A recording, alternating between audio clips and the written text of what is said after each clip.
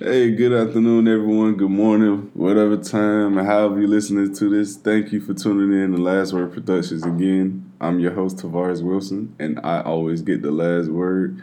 Now, I want to apologize in advance if you all hear any disruptive noise in the background and things like that.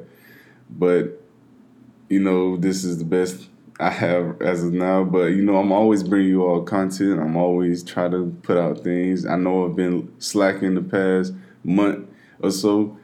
But now that I'm back, I will be going I will be giving out more content, more of my podcast content specifically every Monday and Wednesday. So if you tuned into the show, thank you for having me back. And let's get started. I want to jump right off into some NFL news. ESPN had put out a a recent updated power rankings for the top 10 NFL teams. Well, they do it for all the teams, but we're going to discuss the top 10 teams, and I want to discuss who I think should be in the top 10 and who shouldn't be in the top 10.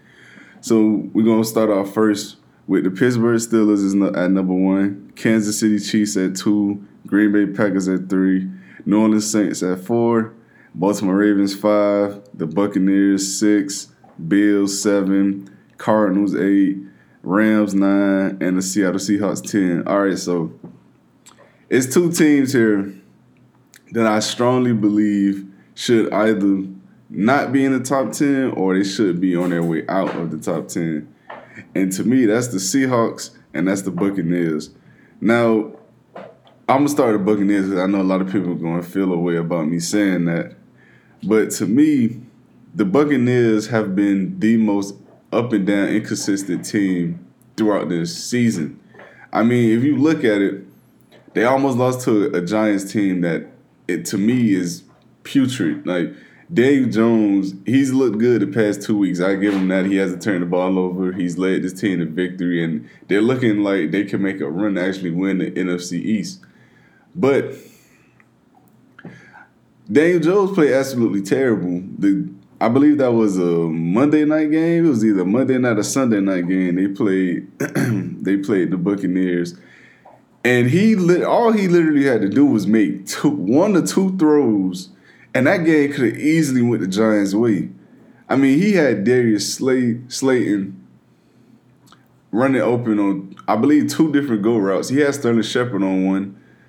He didn't connect on one until later into the game. And even when they had got the score to tie the game up, his touchdown to Golden Tate, he failed to make a simple throw that could have converted a 2-point conversion that could have forced overtime. So not only did he fail to make the throws that could have won the game, first off, he failed to make the one throw that could have tied the game and gave them a second win to win.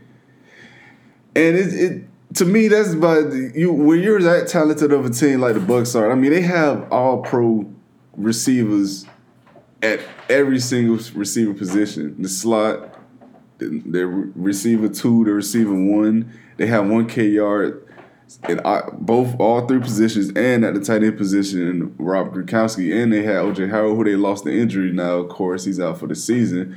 But they still have another good, solid backup in Cameron Brate. I mean, this is a team, when you look at it, on the offensive side of the ball especially, because they have talent on the defense side as well, but on the offensive side of the ball, they are completely loaded. And I'm not ignoring that they are loaded, but this is a very undisciplined team at times. They get costly penalties, and they play down to a lot of their opponents. To me, the only teams they've looked mightily impressive against this year has been the Carolina Panthers, and it has been the Green Bay Packers. Now, Green Bay, Aaron Rodgers played probably his worst game of the year that game. And Green Bay defense, I've been advocating for years, has been absolutely horrible. It's horrific. I mean, outside of maybe 2-3 players, Jay Alexander, Zadarius Smith, Preston Smith, this to me, this defense isn't anything to really glorify or go on about. I mean, I like Kenny Clark, can't stay healthy. Adrian Amos is a good safety, but he's not the top of the cream of the crop, like he's not that. I think Darnell Savage is a good young safety, but he's still learning. He makes a lot of mistakes that I think are coachable, and I don't think they have that in Green Bay. They haven't developed talent in Green Bay for years. I mean, you want to look at guys like Devontae Adams or Jair Alexander. Okay, that's fine, but to me, these guys were good talents coming out of college. They had the talent to be what they are now. But when a guy is just strictly raw, a guy who has all the tools to be good, I've seen multiple guys in and out the Green Bay organization who didn't necessarily excel there, but excelled other places. The perfect example of this is Micah Hyde. I mean, Micah Hyde was literally a slot guy for them and a hybrid type safety who you never would have guessed would have became a Pro Bowl or All Pro caliber safety like how he did with the Bills. It was because the Bills had the team that helped him not only find his strengths, but they helped him enhance his weaknesses. So when I look at it from that, Green Bay isn't all that impressive to me. I'm sorry that I got off topic a little bit, but my point was the Buccaneers, to me, they're sitting their way out of the top 10. And then the Seattle Seahawks. The Seahawks, I think they're figured out, man. They've lost 3 of their top running backs. Russell Wilson has not been the MVP he was to start the first quarter of the season. And he's simply turning the ball over too much. And their defense is simply not good enough to be playing catch up. They can't stop anyone passing the ball. Anyone. I mean, it's so bad to the point that you literally would know they're throwing the ball in them. They still can't do nothing about it. And some of these top end free agents they brought in through via trade or through free agency, they got to start questioning, man, because it's not looking good. I mean, Jamal Adams has been hurt. But when he has played, he's never been a coverage safety. So I'm not expecting him to go out there and suddenly become Earl Thomas in his prime or, something like that. But he has to be better. Simply put, he has to be. I mean, it was several plays from the Rams game that I seen him just get absolutely washed in coverage on simple routes. I mean, I know you're not the top guy when it comes to that, but you cannot be a liability consistently, especially after seeing what they gave up for you. I mean, you're supposed to be the one of the best, if not the best safety in this league. You can't be consistently beaten on out routes and in routes and straight up goals. Like you're a better athlete than that. You're a better player than that, and he needs to start showing it. Same thing with Quentin Dunbar. I think Shaquille Griffin is playing decent. I think he can play better. He has blown some coverages, but he's looking like their best DB. But Quentin Dunbar is out there getting roasted. I mean, outside of the Patriots games this year, to me, he hasn't looked good this year. I mean, he looked good against the Patriots, but that's not saying a lot, man. I mean, the Patriots' best receiver right now is a converted QB out of college in Myers, and so that's not really impressive to me that he looked good against a team that is clearly a run-first team because they have that lack of threatening weapons out on the outside. So I think the Seahawks are figured out. I think their offense is starting to actually come back down to earth because of the fact that Russell Wilson is not playing on his mind anymore, and 2, their offense is half a season of tape on it now. I mean, people are learning their tendencies. They're learning what they like to do with the likes of DK Metcalf, Tyler Lockett, DJ Moore, these guys. They're starting to learn. And in all honesty, man, it's not going to end well for the Seahawks or their fans if they don't start picking it back up as soon because they're in a tough division. I mean, the Rams and the Cardinals arguably might be one out of them two. They're one of the best teams in that division right now.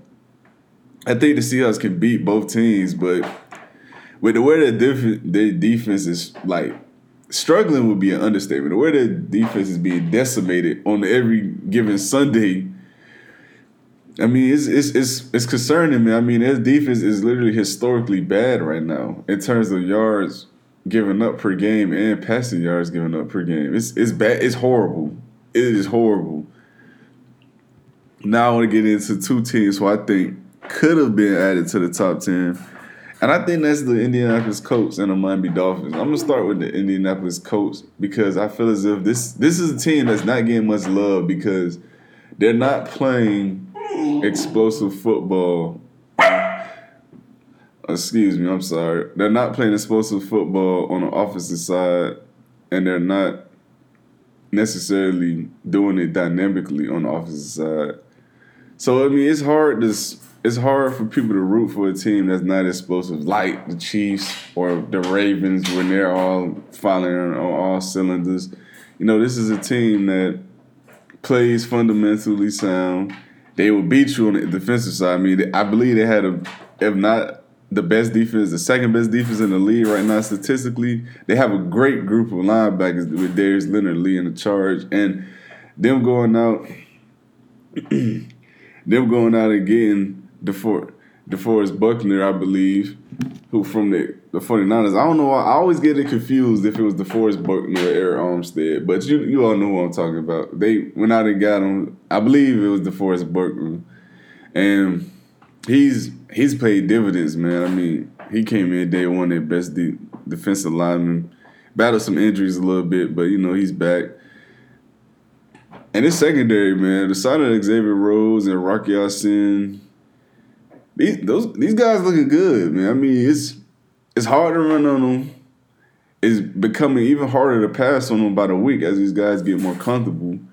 So and then they have, to me, still the best offensive line in the game. So I mean, when you can play defense and you control the possession of the clock, I mean, it's hard to beat any team when you could do those things because, I mean, for years with Dak Prescott and when Tony Romo was still in the league, we've seen the Cowboys literally do that. And it got them playoff spurts and they made runs, even though they never made a Super Bowl. They made impressive runs that had you thinking, man, this team is set up for success. I mean, we see how that's playing out, but still, they look good. When you can control the possession of the clock, run the ball, and play good defense, it's hard to beat a team like that. Then we're going to the Miami Dolphins. To me, the Miami Dolphins is the team in the league that's the best at all three phases.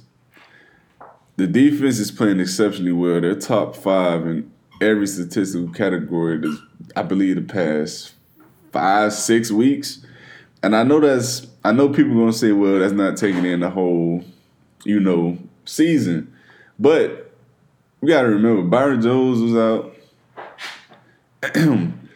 And Byron Jones was this team's top paid free agent. With him in the game, it's been an extreme difference. I know he struggled against the Cardinals, but with him and X are both on the field, man, 99% of the time, it's hard to complete passes. Kyler Murray just had a day, simply put, man. He's a phenomenal talent. He's a great player and will be for a long time.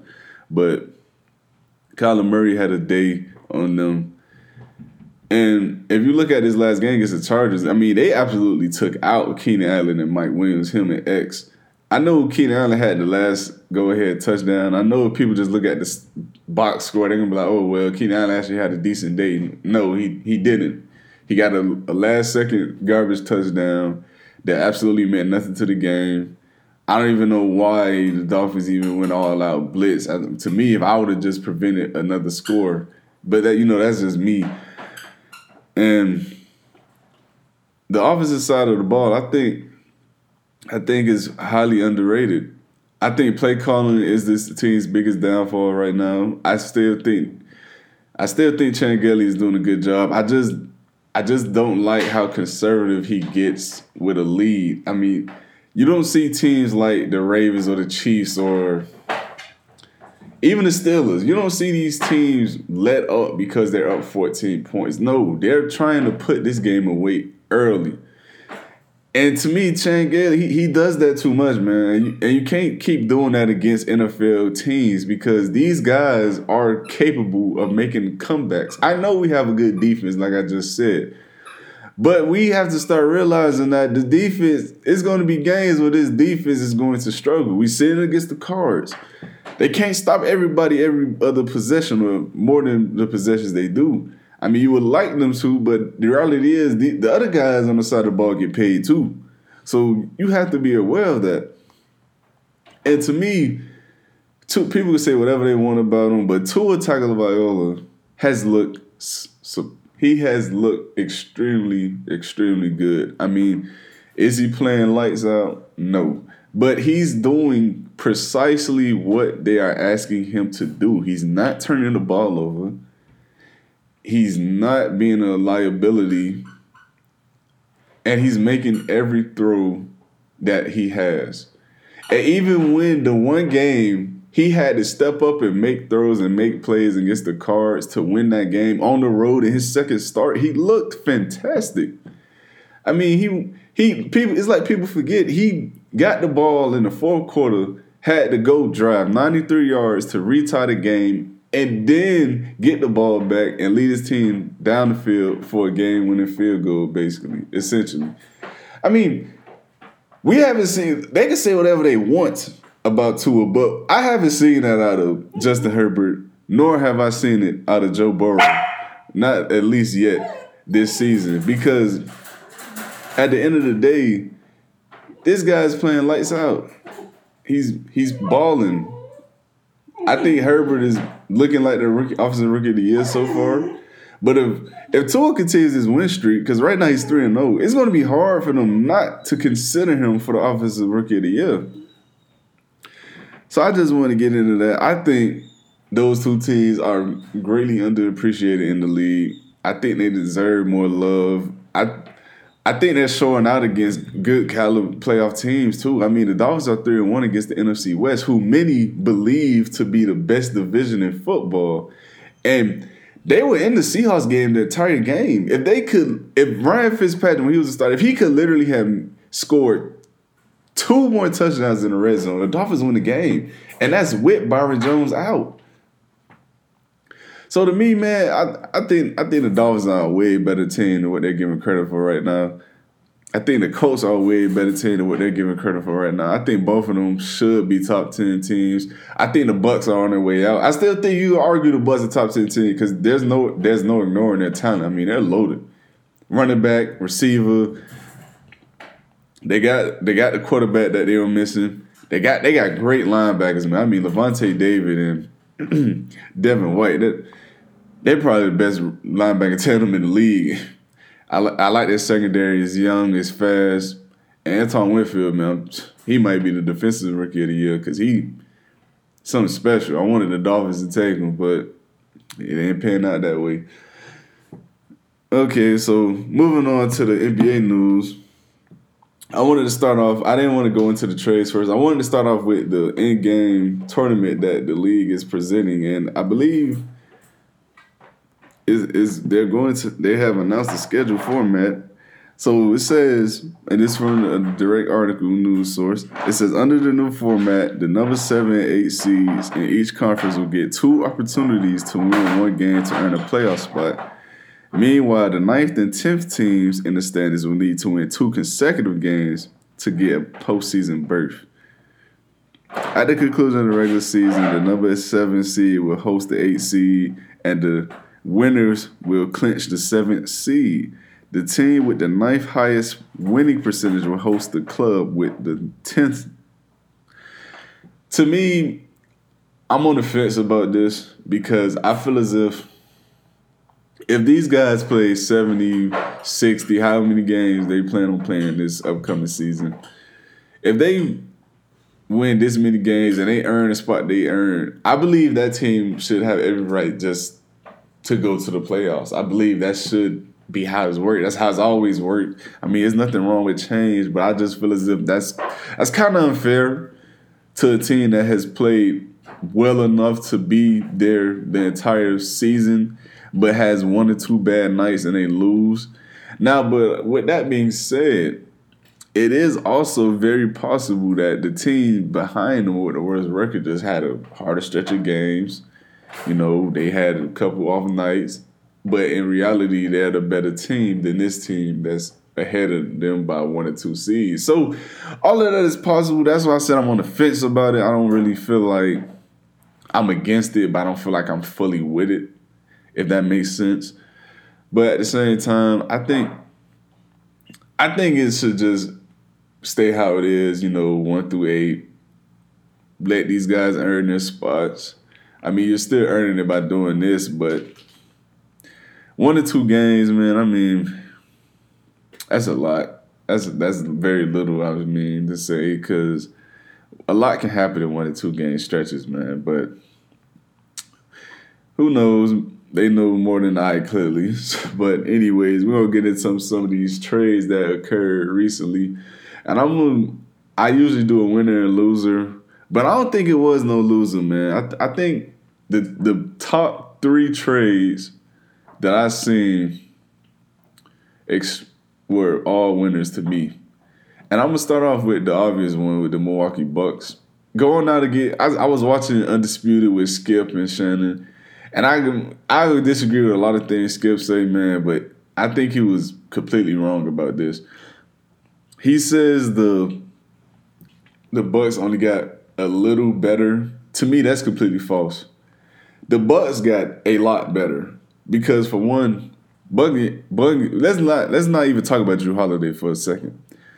Bogdan Bogdanovic, I hope I pronounced his name right, is an absolute sniper and can shoot from anywhere on the floor. We're talking about a guy who would come in and instantly become this team's best shooter from the perimeter. And it's not even going to be close. I mean, outside of Kyle Korver, who is one of the greatest three-point shooters ever, but he's going to come in and he's going to be an instant upgrade over Dante DiVincenzo. I don't know why Skip is so high on Dante DiVincenzo, because I've seen this. I'll give it to him. He was good at Villanova, man. I mean, he was a dog, but I just wasn't seeing it consistently on the next level, man. I mean, to me, he's young still. He's 23. He can be better. I'm not saying he can't. But it's certain players you look at and you be like, man, does this guy really want to work and be better or be great? And each and every game I ever watched him play, he played, it was almost as if he was playing nervous or like the lights is too bright for him. And to me, playing in a small market like Milwaukee, and you're still feeling that kind of pressure, or at least appear to be feeling that kind of pressure, I don't know how much mentally stronger you can get. Because I know, like I said, I know he's young, but this is a guy who's been playing basketball his entire life. Like, how much more keyed in can he become? I mean, it's not like he's dealing with media criticism. He's a role player, so it's not like he has that to overcome. He's a guy who's literally just asked to give 18 to 22 minutes a game and put up good numbers. He was not doing that consistently, man. He was one of the Bucks' more reliable role players in terms of like the production they asked from him. So to me, I just think that was in the best interest of the Bucks trade to go out and get a guy like this, because like I said, he's a shooter, man. I mean, you can't have too many shooters in this league, especially when you got a guy like Giannis who drives, and him kicking his drive into Chris Middleton and Bogdanovic now and Brook Lopez. I mean, we're talking about a team full of spaces. So now there is no just clogging the lane up. No, of course, teams are still going to play the drive first because your first priority is to stop Giannis, and you're going to dare the guys to beat you. But now that just got a little bit harder. And then I'm talking to Drew Holiday. Speaking on Drew Holiday now. Drew Holiday, man, point blank player, period, is better than Eric Bledsoe. I like both players. I thought Eric Bledsoe was extremely underrated, especially when he was with the Phoenix Suns. I thought he was really undervalued. But Drew Holiday, I've been saying for the past 3-4 years, is the most underappreciated and underrated player this league has.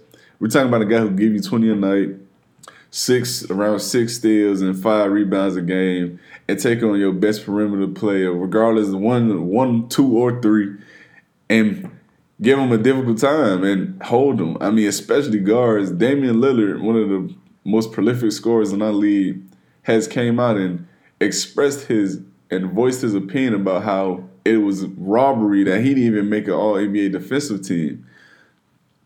So when you have the respect from your teammates, not teammates, but your peers like that, it speaks a lot about a guy. And I know, like I said, I know Skip was trying to say it's not that big of a difference between him and Eric Bledsoe, but it is that big of a difference. Because for one, I'm going to give 2 reasons. One, if you look at the numbers themselves, Drew gives you 5 more points per game. He gives you 2 more assists per game, and he gives you 1 more rebound per game on all better shooting percentages. That's a huge difference. People going to listen to that and be like, oh, that's not a big difference. These are averages. So that means on a nightly consistent basis, he's going to at the very least, give me 5 more points, 2 assists, and another rebound while shooting better from the perimeter. Because if you watch the playoffs, man, the Heat dared Eric Bledsoe to shoot, and he couldn't cash the checks. He couldn't make shots. So when I'm looking at that, I'm like, if they give Drew Holiday these same looks in the postseason, whoever they play, he gonna burn you more times than he's not. So I definitely believe it is a significant upgrade over Eric Bledsoe. Eric Bledsoe, the last 2 times I've seen him in the playoffs, he's struggled mightily. The last time I seen Drew in the playoffs, he enhanced his game. I mean, he played exceptionally well against the Blazers on both ends.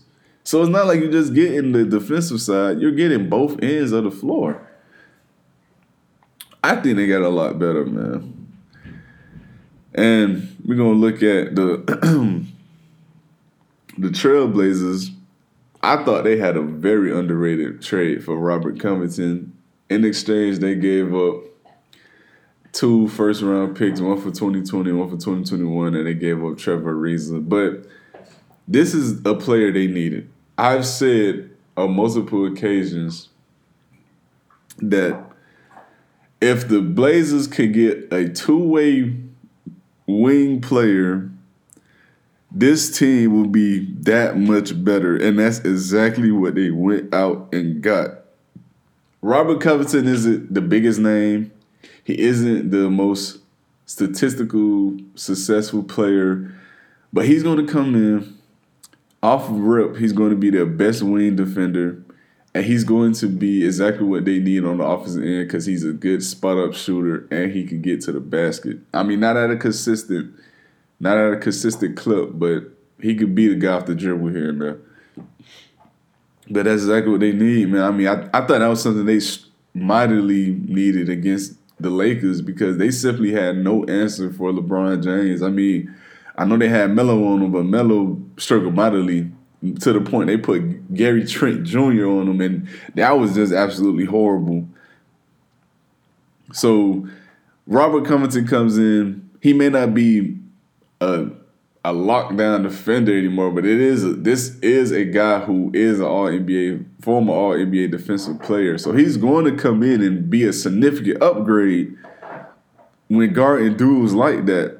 And to me, they desperately needed that, man. And I'm so glad they finally realized they needed that because they needed that for the last, to me, 2-3 seasons. I know they had Trevor Ariza, but let's face it, he's just not the same player. He's not from a health perspective or a producing perspective. He's not. That last season he had the Rockets, hopefully he can find something again with them. But that last season he had the Rockets seeing to tap him out. He's not the same guy. But at the end of the day, I think the Trailblazers got an absolute steal.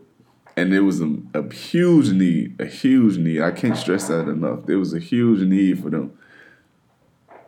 And then we're going to finally finish out, top it off with the Suns.